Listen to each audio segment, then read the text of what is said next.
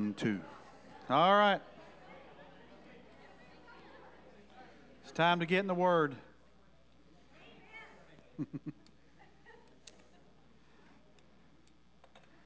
Time to get in the Word. We're going to go to 1 Timothy tonight again, chapter 4, pick up in verse 12. I got some good things to share. It's a lot of good instruction Paul's trying to hand off to Timothy. So let's pray, and then we'll dig around here a little bit.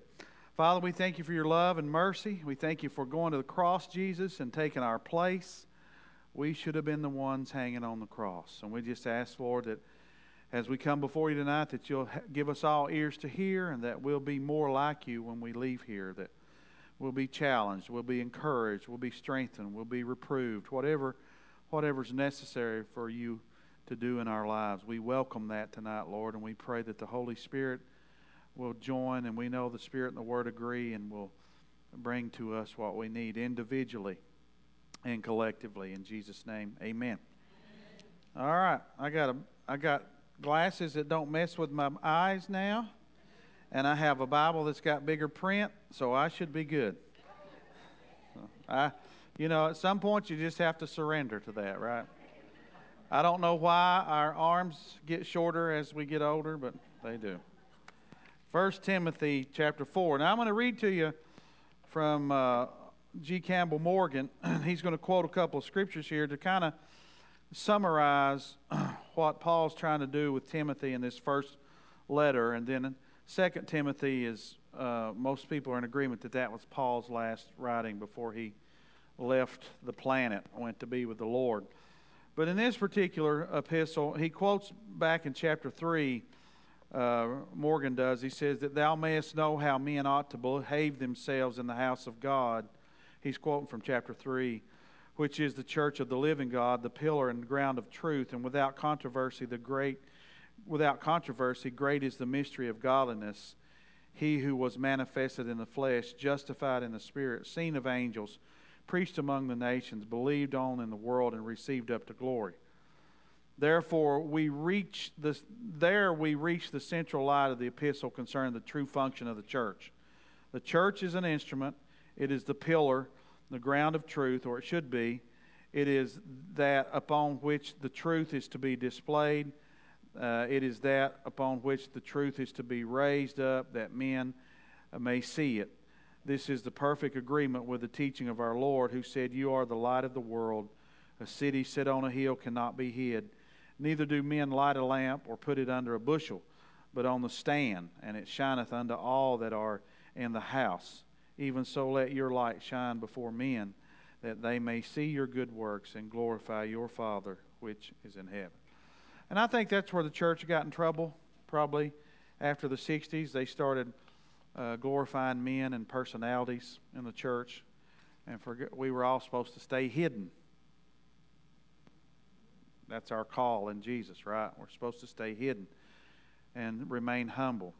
They told this story years ago on Charles Spurgeon, that the crowds were getting so big they had to shut the doors. You couldn't get in certain places.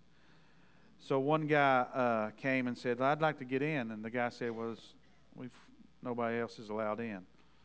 And he was walking away, and the guy said, "Well, hey, I've got a seat." He said, "I was going to lock the doors." He said, "If you'll tell me what you think about my preacher, I'll let you have my seat tonight." And so he went in, and the guy comes out, as the story goes, and he runs him down and said, "Hey, we had agreement. You're supposed to tell me what you think about my preacher." And he said, "Your preacher?" He said, "All I saw was Jesus tonight." That's when a preacher does his job, right? Or any of us, when we're witnessing or however God's using us, when they can see Christ, that should be our goal. We shouldn't look for any credit. We should make sure that the Lord gets all the credit for anything, because He's the one that makes things happen anyway. Amen. 1 Timothy chapter 4, verse 12 says, "Let no one despise your youth, but be an example to the believers in word." So he's admonishing him, giving him instruction. His youth should not be a barrier, because God's called him, set him up, just like He did Josiah in the Old Testament, who was 8 years old when he went to the throne. God knows what He's doing. You would think an 8-year-old would be the least successful of all the kings, But the Bible said there was none like him before him or after him, because God called him, set his hand on him. He was the next in succession. And when he was 18 years old, you know what he said? He said, go get the Word of God and let's see what it's talking about. Wouldn't that be refreshing to hear churches do that? Our government in Washington or Frankfurt to do that. It would be nice for somebody to say, let's go get the Word of God and see what he's trying to say to us. But Josiah did that, and the Bible said that he destroyed all the idols in the cities, but he went out on the hills and the high places and destroyed everything. And most kings just cleaned up what they could see. They were like politicians. They just deal with what they could see, but they don't get to the root of things. Not all politicians, but most. He says, let no one despise your youth, but be an example to believers in word. So how you speak, in conduct, how you live, in love, in spirit, in faith, and in purity. That's the call for this young man in ministry. His call is not to build the church. That's none of our calls. No preacher's call is to build the church. But the Lord said, I'll build the church. The Bible says in Acts that He adds to the church daily such as should be saved. We don't save anybody. We don't build ministries. That's all the work of the Holy Spirit and Jesus Christ. We're here to obey. Preachers need to understand that. Everybody in church, we're here to obey. We're not here to give God ideas. We're not here to help Him run His kingdom. We're here to obey. It's as simple as that. And we've made this way too hard on ourselves. If we would just follow God's plan, it would be a lot easier on all of us. He says, I will come and give attention to, he said, do all this until I come. Give attention to reading. That means getting in the Word, exhortation, and to doctrine, biblical doctrine. Now, if you grew up around the church like I did, I got saved when I was 6 years old, and it was real. I had an encounter with the Holy Spirit when I was 12. It was real. And I was called to ministry when I was a junior in high school. It was real, but I ran for 2 or 3 years until I surrendered. But if you're raised around the church, you hear things growing up in and out of the church. And then when you get serious about getting in the Bible yourselves, you find out some of those things are not in there. Right? How many of you have heard that say, when the end of time gets here, you won't be able to tell the seasons, that one from another? That's not, the Bible says just the opposite of that in Genesis. I don't know where we get these wives' fables and tales and all that stuff Paul talks about, but we come up with stuff. But when you start reading the Word, and a lot of what I heard was true, and I don't cast it all aside, certainly, but you want to start with the Word. I told my mother one day, when I was still living at home, before I was married, I was working in the coal mines, but I knew I had accepted my call, and I just hadn't went into the ministry full time, but I knew that was where I was headed eventually in God's time. And I told my mom, I said, Mom, I'm going to just go to the creek bank with my Bible, and I'm just going to read it for what it is. I want the Holy Spirit to teach me. I don't want to come to the Bible with a slant. Now, we all have a slant. Especially if you grew up in the church, you'll come to the Bible with a slant. And you want to just make sure that all those slants are lining up with the Word. And you'll find out, like I did, most of us do, that all the slants don't line up with the Word. It was somebody's slant that they handed off to you or me. And I don't care if you love somebody, we can all be wrong. So if you really get in the Word, stick with the Word, let the Word be its number one interpreter, right? The Word will interpret itself if you'll run through the Scripture. And so let it interpret itself. And so he says, I want you to give attention to reading, study. The Bible tells us in this epistle, study to show yourself approved. He says, give exhortation to doctrine. Do not neglect the gift that is in you, which was given to you by prophecy with the laying on of hands of the eldership. Meditate on these things. Give yourselves entirely to them, that your progress may be evident to all. Take heed to yourself and to doctrine. Continue in them, for in doing this you will save both yourself and those who hear you. Now, I am radical when it comes to faith. But if anybody's going to be radical, it needs to be me. That's what he's saying to you. You should be the example.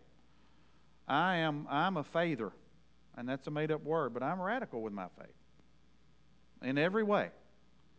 I believe God is the answer to every single problem. And I've tried to live that way, and I've got more radical as I've gotten older because I've seen how much He does and can do. And so I'm radical with it.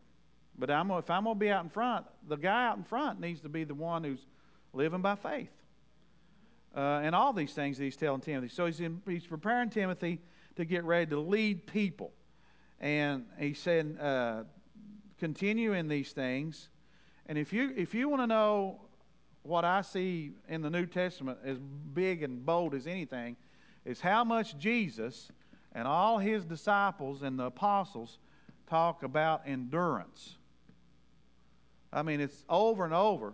From the Gospels, through all the epistles, through the book of Revelation, it talks about endurance, how God wants us to endure. And he tells Timothy, he says, continue in these things, for in doing this you will save both yourself and those who hear you. Now, I'm going to do this probably sooner than later, but there is one of the words for salvation in the New Testament is sozo, and it's filled with meaning. The other word is soteria, and these are filled. Well, I tried to write in Greek and English right there, and that didn't work. These are filled with power and meaning about what your salvation brings to you. And so he's telling him, he's saying, you're going to save yourself and those who hear you. And then he goes right on in, says, he's giving him instruction. As you've heard me say many times, there were no chapters in the original writing. They put those in, Eusebius and his boys later on. He said, do not rebuke an older man, but exhort him as a father, younger men as brothers, older women as mothers, younger women as sisters with all purity. So he brings that back to his purity up here, and he's saying, be pure with these people, right? And that's how we should be with each other in the church. The church is not exempt from problems, but it would be if they would live like the Bible tells them. You could say that about a family or anything. But we neglect God's Word a lot of times, and we do our own thing. And this is the flesh, and it talks to all of us. The flesh is talking when you start thinking you're the exception. That's the flesh talking. When you and I think we can do something different than everybody else because, and you can fill in the blank with whatever you want to, because I've been saved so long, or because I'm this or that. The devil is a roaring lion seeking whom he may devour. He comes to kill, to steal, and destroy. And he just wants that one opening where you start getting led by the flesh so he can get in on us. And he's not, you and I are not the most prolific thing the devil's ever seen. He's not over there scratching his head thinking, how am I going to work on them? You know, he's been working on men and women for 6,000 years, give or take a few years. And so we're not catching him off guard. But we need to maintain what the Bible teaches. The Bible gives us a lot of good instruction. But because we live in a culture that comes against that, not just vehemently, not just attacking, occasionally that happens, but the culture comes in on the church when it brings its norms into the church. When they normalize things that we know God doesn't like.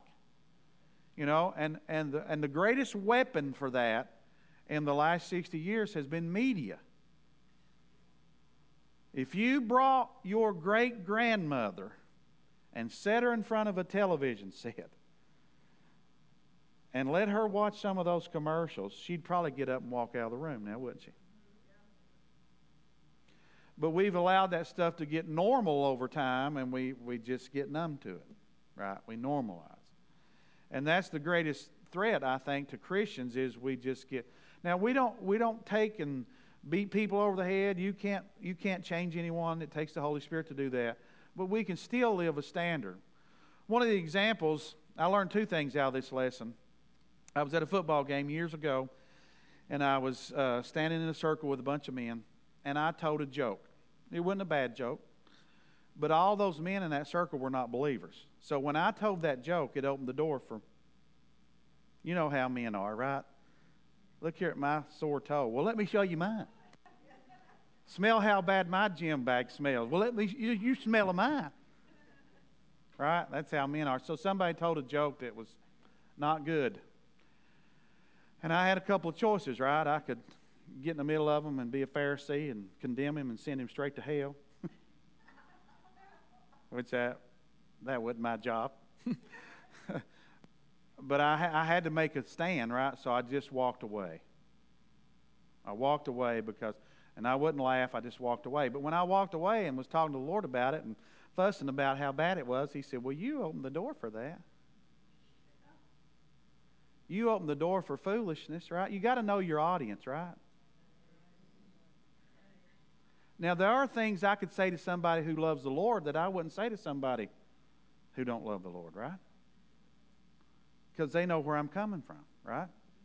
And so I had some level of responsibility because I opened the door. I guess God had another plan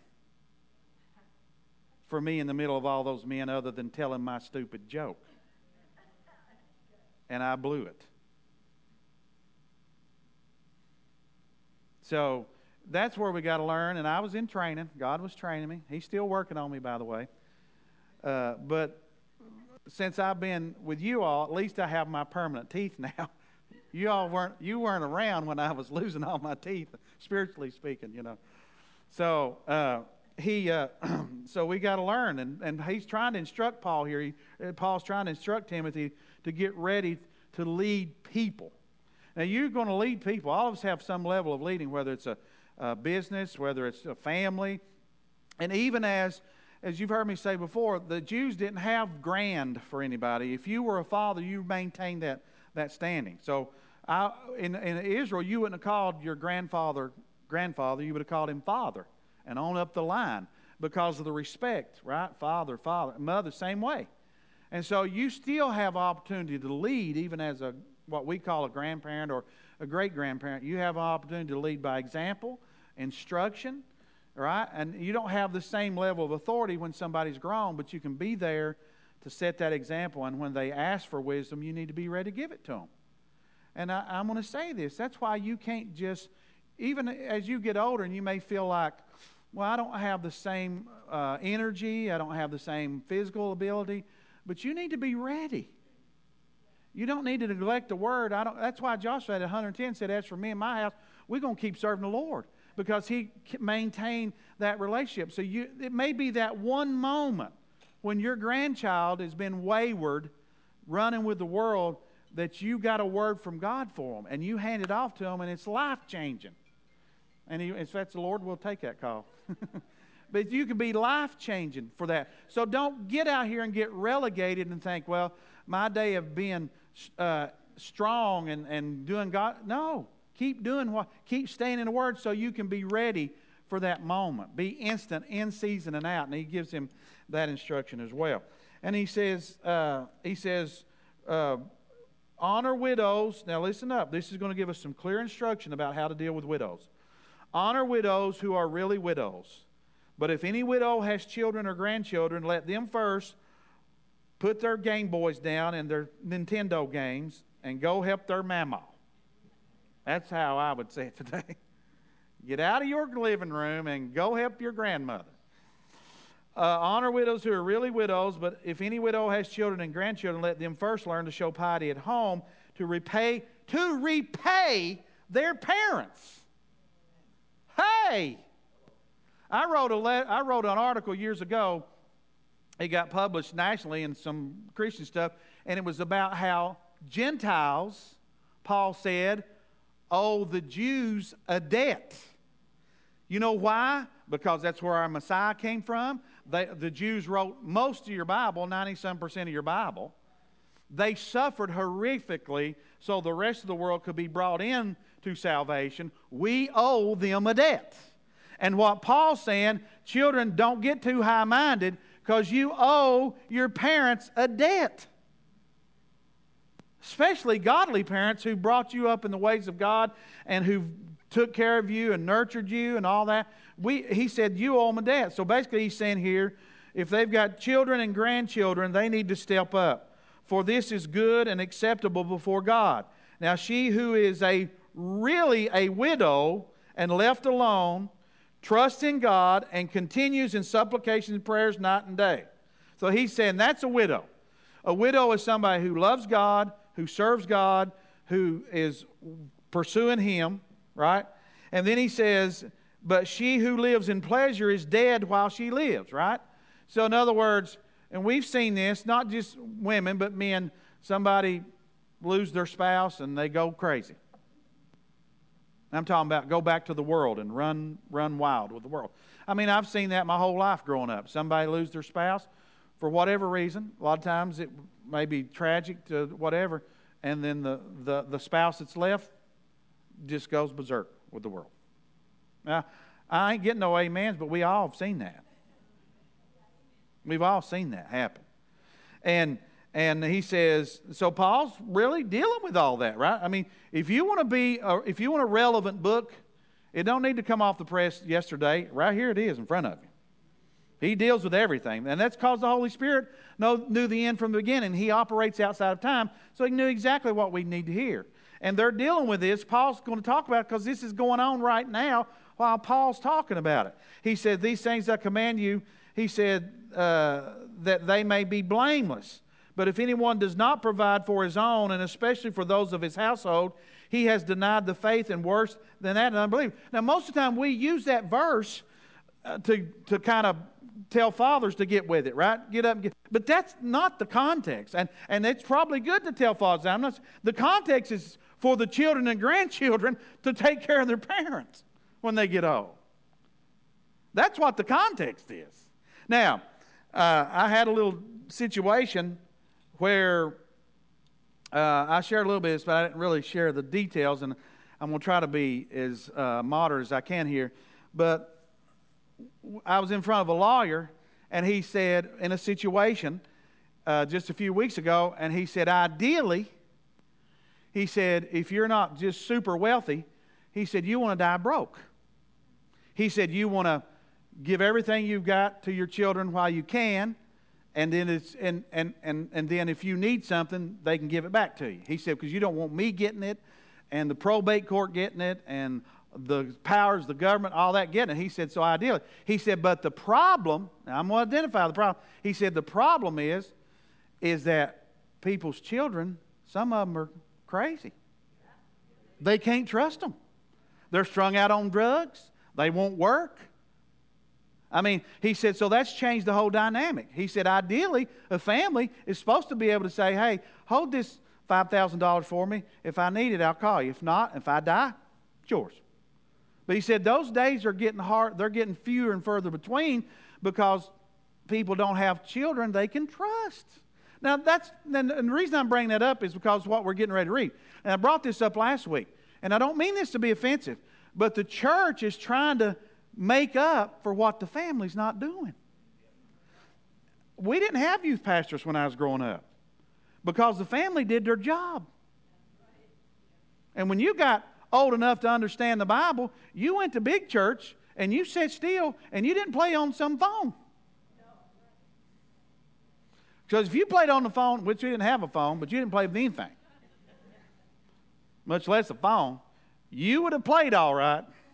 You'd have played a crying tune outside the church building is what you'd played. They wouldn't even let us sleep in church. And so the reverence for the house of God has went way down because we've accepted the norms of the world. We don't even, we didn't even have dinner with phones with my children. Have some boundaries, man. Even when they got old enough to we got to have some boundaries. And that's the church is now trying to make up for the deadbeat son. Right? Or the deadbeat daughter. And I don't mean that. I guess I did mean it that way, or I wouldn't have said it that way. But the problem is we don't have the same boundaries with the family. We don't have the same security with the family. And the family was formed first even before the church. Now, so the church, this is your family. So now Paul has given us certain responsibilities to treat each other like family. But there are problems sometimes, And you know it. We've all got the family tree, right? We've got a family tree where people don't do things. You know, I've got people in my family that won't, as they say where I'm come from, won't strike a lick at a black snake. They won't work.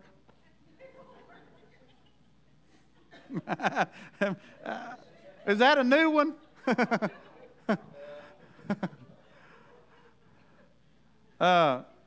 So, yeah.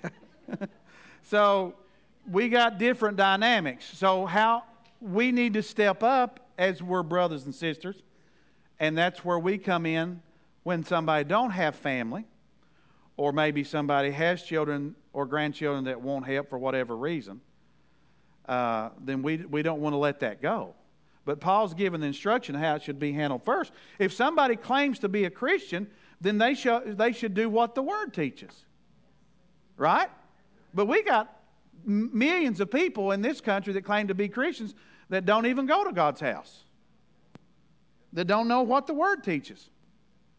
And he says, but if anyone does not provide for his own, he's worse than an unbeliever. Do not let a widow under 60 years old be taken into the number, and not unless she has been the wife of one man, well reported of good works, if she has brought up children, if she's lodged strangers, she's been hospitable, if she has washed the saints' feet, if she has relieved the afflicted, if she has diligently followed every good work, but refuse the younger widows, for when they have begun to grow wanton against Christ, they desire to marry, having condemnation because they've cast off their first faith, and besides they learned to be idle, wandering about.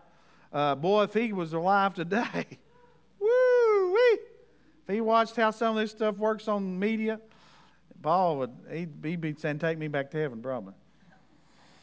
Wandering about from house to house, he says, they become wanton, cast off, and they learn to be idle, wandering about from house to house, and not only idle, but also gossips and busybodies, saying things which they ought not. Therefore I desire that the younger widows marry, bear children, manage the house, give no opportunity to the adversary to speak reproachfully.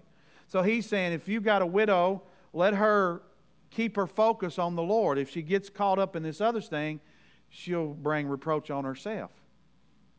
And he says, for some, and we've seen that, right? I mean, I've seen that. We've all seen that. For some have already, and it's not just women, it's men's too. For some have already turned aside after Satan. So they're dealing with that. He's already said that. When he says that, he lets you know these are problems the church is trying to handle. He says, some already have turned aside. If any believing man or woman has widows, let them relieve them, and do not let the church be burdened, that it may relieve those who are really widows. So this must have been a problem, a real problem. And the Jews got into some bad stuff because most of your early church was Jews. The Gentiles came in by the droves after Paul got called to go. But your early churches, like in Rome and places like that, they were made up of Jews. Jews that had actually believed that Jesus was the Messiah. Now that was a small portion of the nation. But there were some that had believed. Many were waiting on the Messiah. They believed on him. Right? So they were believers. Now these Jews, many of them when they come into Christ, they were polygamists. Many of them had more than one wife. We talked about that last week. And they had been given laws, like when Jesus talked about law, they would leave a woman because she snored too loud or whatever. You've probably read some of those stories yourself. And so these women get put in different situations because the man was not following the Lord himself.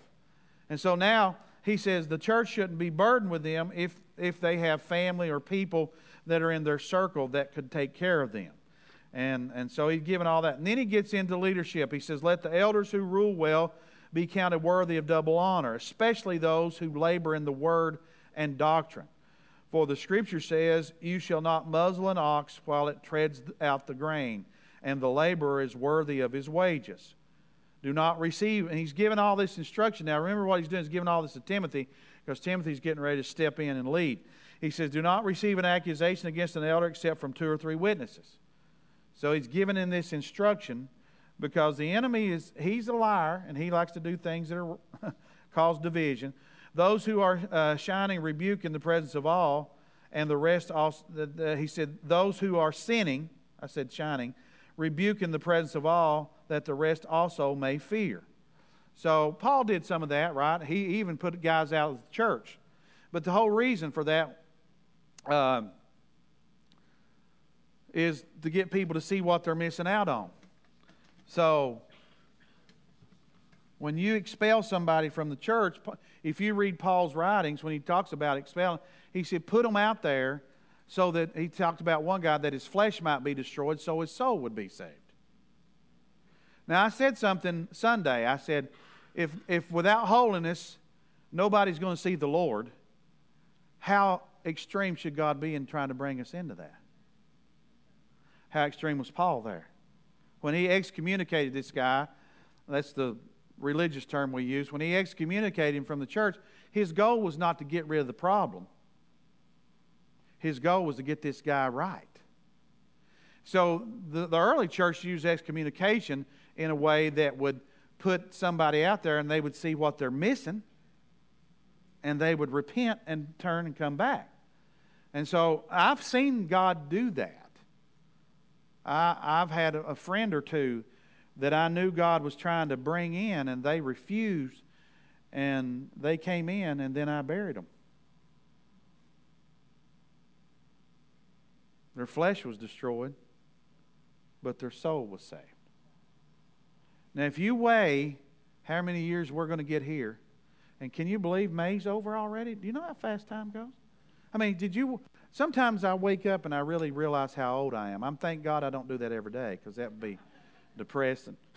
But some days I wake up and I think, am I really that old? Am I really that close to drawing Social Security? And some of you have already got there. I understand that. But you wake up and you think, how did I get this old? Right? That quick. And then, so we've all got responsibilities that God has given us. But he says this excommunication thing was not designed to make somebody be ostracized forever. It was designed to get them to repent and come back in. And he says, I charge you before God and the Lord Jesus Christ and the elect angels that you observe these things without prejudice. In other words, without being partial. And this guy's gone on to be with the Lord, but he was a wonderful friend of mine, a wonderful leader in the church, elder. And it was a race between him, me, and another guy who got to church every morning at 4 o'clock. He usually won. And we prayed, and his son was a musician. And his son had strayed from the Lord, but he was still being a musician. And I had to take him off the platform. And he backed me up. That's rare. He said, you done the right thing. And he actually had to calm his wife down because that was her little baby. He had to stand up and say, no, that's the right thing to do. But that's rare. But we got to do things without. He and I were very close, really close, because we prayed together. You get close with people you pray together with, and you get vulnerable. And but he backed me up, 100%. And now his son is a wonderful man, serving the Lord, got a family. See, that's how God designs it. We look at something, the preacher rebuked them, or somebody had to call them down. Well, the idea behind correction is to get them to be healed. What did Paul say? Let that which is lame be healed and turn back in, right? That's the whole idea. And we got to remember that as parents, too. You can't discipline your children because they're embarrassing you. Guess what? You embarrassed your parents, too. I'll never forget when I embarrassed my dad. The ending was bad. But we got to remember that we're here to guide them, instruct them, not to provoke them to anger. The Bible tells parents not to provoke their children to anger. Everything about, let me just say it to you this way. Everything about Christ, at least for this season, until this season is up, and I mean when the Lord comes back to judge the earth, everything He's doing, even if it's punishment, is redemptive. It's all that's who He is. Now, there's a day, we read about it, it's coming, where He's going to be punitive. Right? That's punishment with no hope of recovery. But for now, He's redemptive. Let's go to Hosea chapter 6. Let me show you this. This is beautiful. This is prophetic. I'll try to bite my tongue and not to get into the prophetic part of it. But in Hosea chapter 6, let's go to Hosea chapter 6. Listen to this prophetic utterance, but listen to the grace and the redemption inside of it that God speaks to His people. In Hosea chapter 6, and you see Hosea is called to marry a prostitute. And he just keeps going and getting her and going and getting her. She keeps straying. And it's a picture of how God is with His people.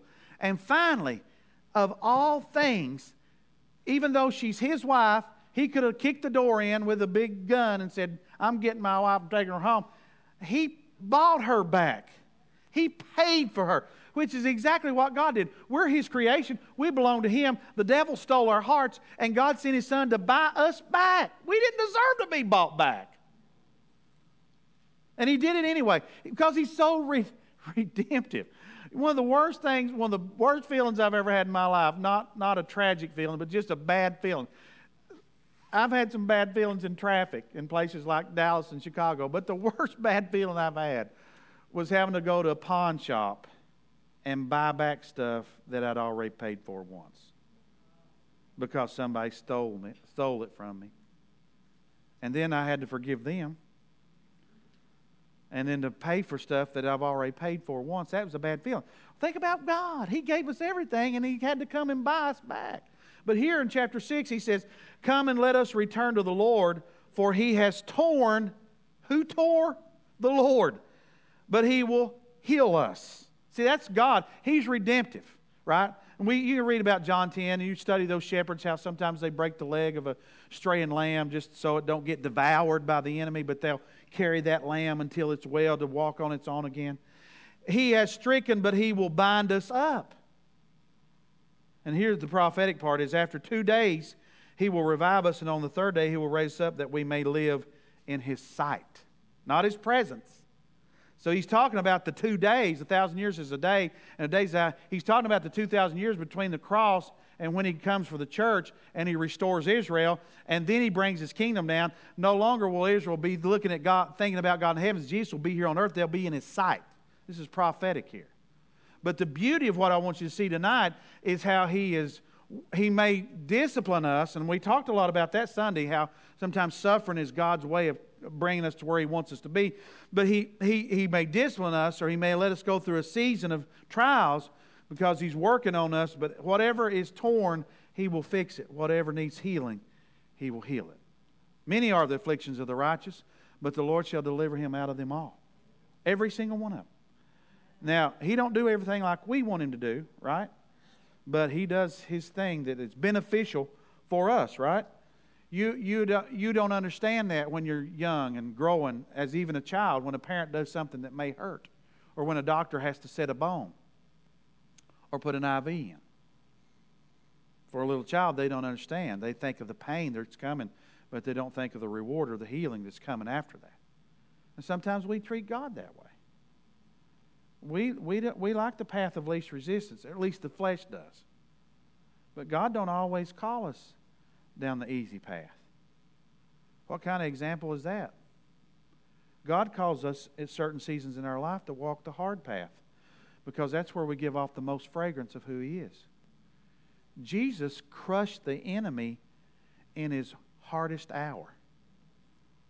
The suffering, when He was suffering the most, is when He was crushing the serpent. And sometimes we have to go through things like that. And then he goes on and he says, I charge you for God, you do these things without prejudice, do nothing with partiality. James talks about the same thing, right? Do not lay hands on anyone hastily, nor share in other people's sins. Keep yourself pure. In another place, Paul says, know those who labor among you. In Leviticus, it talks about not partaking in other people's sins. So Paul knew all that. He's probably bringing that into the New Testament dispensation, or the Holy Spirit is. Do not share in other people's sins, but keep yourself pure. That's the third time he's talked about purity. What interferes with our purity is when we accept the norms of our culture. And we got to guard against that. No longer drink only water, but use a little wine for your stomach's sake and your frequent infirmities. So Paul's concern was, he had concern for his health, and evidently, because of the way this reads, Timothy had some health issues. And Paul's trying to get him, obviously, to get other nutrients that would help him with that. Because if he thinks he's had stomach aches before, now that he's getting ready to pastor, he's getting ready to have some real stomach aches. I talked with a pastor today that his gut was bothering him because he had such a horrible situation he was trying to deal with. And so Paul's getting him ready for ministry. He said, some men's sins are clearly evident, preceding them to judgment, but those of some men follow after. You heard the story of the mother whose husband was a scoundrel, as we say, and he died, and the mom and the son are sitting in the funeral home. The preacher's just preaching him like he was an angel. And the mom looks at the son and said, go up there and see if that's your daddy in that casket up there. So his sins were out and about, I guess. Some men go after them. Then he says about good works too. Likewise, the good works of some are clearly evident, and those that are otherwise cannot be hidden. Have you ever been in a situation where maybe somebody's passed on and you hear stories that you didn't have any idea that they were that way? Because they were discreet. And then the Lord used them in many ways that nobody even knew about. Somebody will tell something at a funeral, a preacher, or somebody who speaks on their behalf. You think, wow. And so either way, good or bad, it's inevitable that it's going to come to the surface sooner or later. So that's what the altar's for. I was in a meeting in Washington years ago, and one of the speakers was a rabbi. And he said something that stuck with me for 20-some years. He said, we like to blame everything on our external situations. And he wouldn't have converted you. He was Orthodox. But he had good principles. And he said, we like to, as humans, we like to blame everything on externals. Like if I did something wrong, it's because, just like Eve did, right? And then Adam pulled the same stunt, right? He said, but if it ain't in there, it can't come out. And that stuck with me for the rest of my life. If it's not in there, it can't come out. What did Jesus say? He said, Satan's coming, but he has nothing in me. See, whatever we leave in there, Satan has some ground to work with something if it's against God's principles, right? So if it's unforgiveness, if it's hatred, if it's greed, if it's lust, if it's anger, any of those things that are left inside of us gives him access. So that's the design. And I'm teaching on the Holy Spirit, and he's got so many wonderful things to bring to the believer and the body. But the Holy Spirit's, after lifting Christ, right? His whole deal is to promote Christ. He didn't come to speak of himself, but to give glory to Christ. After that, his second thing is to conquer you and I. Because if we don't, and we need to work with that, we're part of the process to allow him to, if he don't conquer us, if we don't allow him to conquer us, he don't have a vessel he can fully use. Because we'll be bailing on him. Some people will be bailing on him because I'm not going to love that person. Some people will be bailing on him because I'm afraid, fear. Some people will be bailing on him because their own agenda is more important than what he's asking them to do. I mean, all kinds of things that if they lay unconquered, then that our vessel's not fully utilized.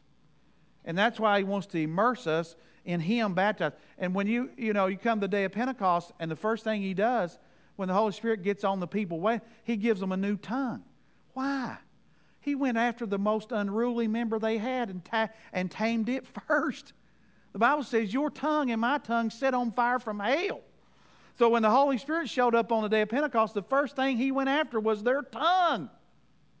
And they all spoke the glories of God, and everybody heard it in their own language. It's a miracle. I don't deny that. But why the Holy Spirit went after their tongue first? Because Paul or James 1 talks about how the tongue is wicked, set on fire from hell. And then he says, but if your good works, same would be true of that. Some people's works go before them. Some people's works come after them. Right? Billy Graham, everybody could see what he was getting done for the most part, especially because of media. But Mother Teresa, is after she's dead, we found out that she had no fear to go in to these orphanages over in Africa and hug children that had AIDS. Didn't bother her. Had 2 dresses. That's all she had. Won the $1 million Nobel Peace Prize and gave it all away. I mean, you learn those things sometimes after people die, and I'm thinking, wow. So then he says, I'm going to close here in this one verse in chapter 6. Let as many as bondservants are under the yoke count their own masters worthy of all honor, so that the name of God and His doctrine may not be blasphemed. And we'll get into this more next week. I just want to define bondservants there. I use this word already. It's doulos in the Greek. It signifies being in bondage. It signifies being in bondage. It signifies being owned by someone, subject to someone, to become a slave. And then Paul talks about a bond slave in 1 Corinthians 9 and 19. Let me take you there and then I'll close. 1 Corinthians 9 and 19. A bond slave, if you go back to the Old Testament, is somebody who's actually been a slave in bondage, but they've worked off their debt. And sometimes the whole family would have to go into bondage. But if you read how God taught Israel to treat their slaves or their servants, they were supposed to treat them like families, not like what went on early in our nation. And what went on in America was already going on in Africa. People don't talk about that. And it's still going on in some parts of the world. But God gave Israel specific instructions on how to treat people as their servants, to treat them basically like family. And so some of those slaves or servants would get treated so well, after they'd paid off their debt, they would choose to stay and work for that family anyway, because they loved them and they treated them right. That's what Christianity is built on, doulos. It's built on the fact you don't have to serve God if you don't want to. Whosoever will. It's your choice. You don't have to be in His house. Those are all choices. But they're choices that we make because we know how much He loves us. We know how redemptive He is, how forgiving He is, how much He provides for us. We believe in who He is. And Paul says this, he says, for though I am free from all men, in verse 19 of 1 Corinthians 9, I have made myself a servant to all, that I might win the more. And to the Jews I became a Jew, that I might win Jews. To those who are under the law, as under the law, that I might win those who are under the law. And you know, Paul talks a lot about liberties and freedoms, and he forgoes them a lot because he doesn't want to offend somebody. You know, if you sit down with somebody that's a Jew, that's Orthodox, and then you're having breakfast, don't order pork. You can do without sausage one day, or maybe not bacon, but sausage you can. And who brought the country ham in is what I want to know. You can forego that. You're there. What if we all woke up tomorrow and our number one objective was for our life to give Jesus all the glory we could? These whole counties would be flipped on their head. But we have a lot of competition. Well, the Lord has a lot of competition in our lives. So he said, I'm willing. He said, I made myself a servant to all. He was sold out to all men.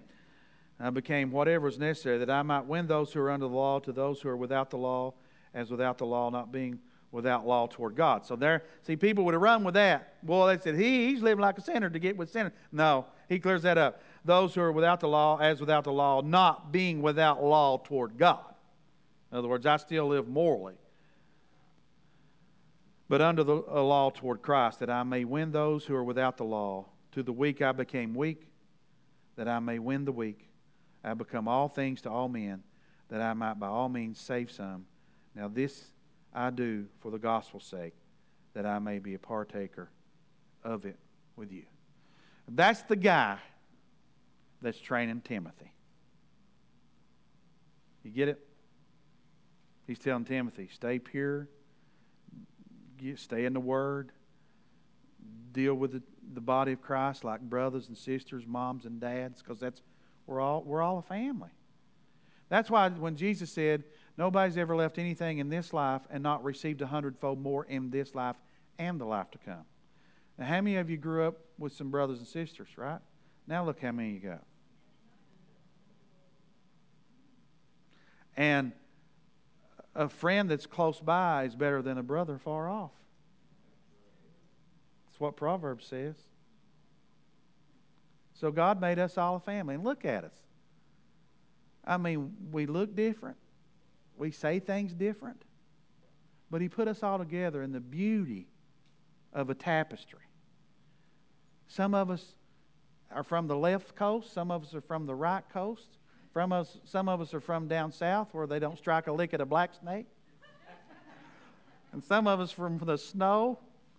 And we've been cold the whole time we've been here. I mean, it's beautiful how God calls us from the north, south, east, and west and puts a wonderful family together. I am so thankful to be in God's family. I am so thankful. Because I don't always say the right thing. I don't always do the right thing. Sometimes I'm one of them knuckleheads that I talk to you all about.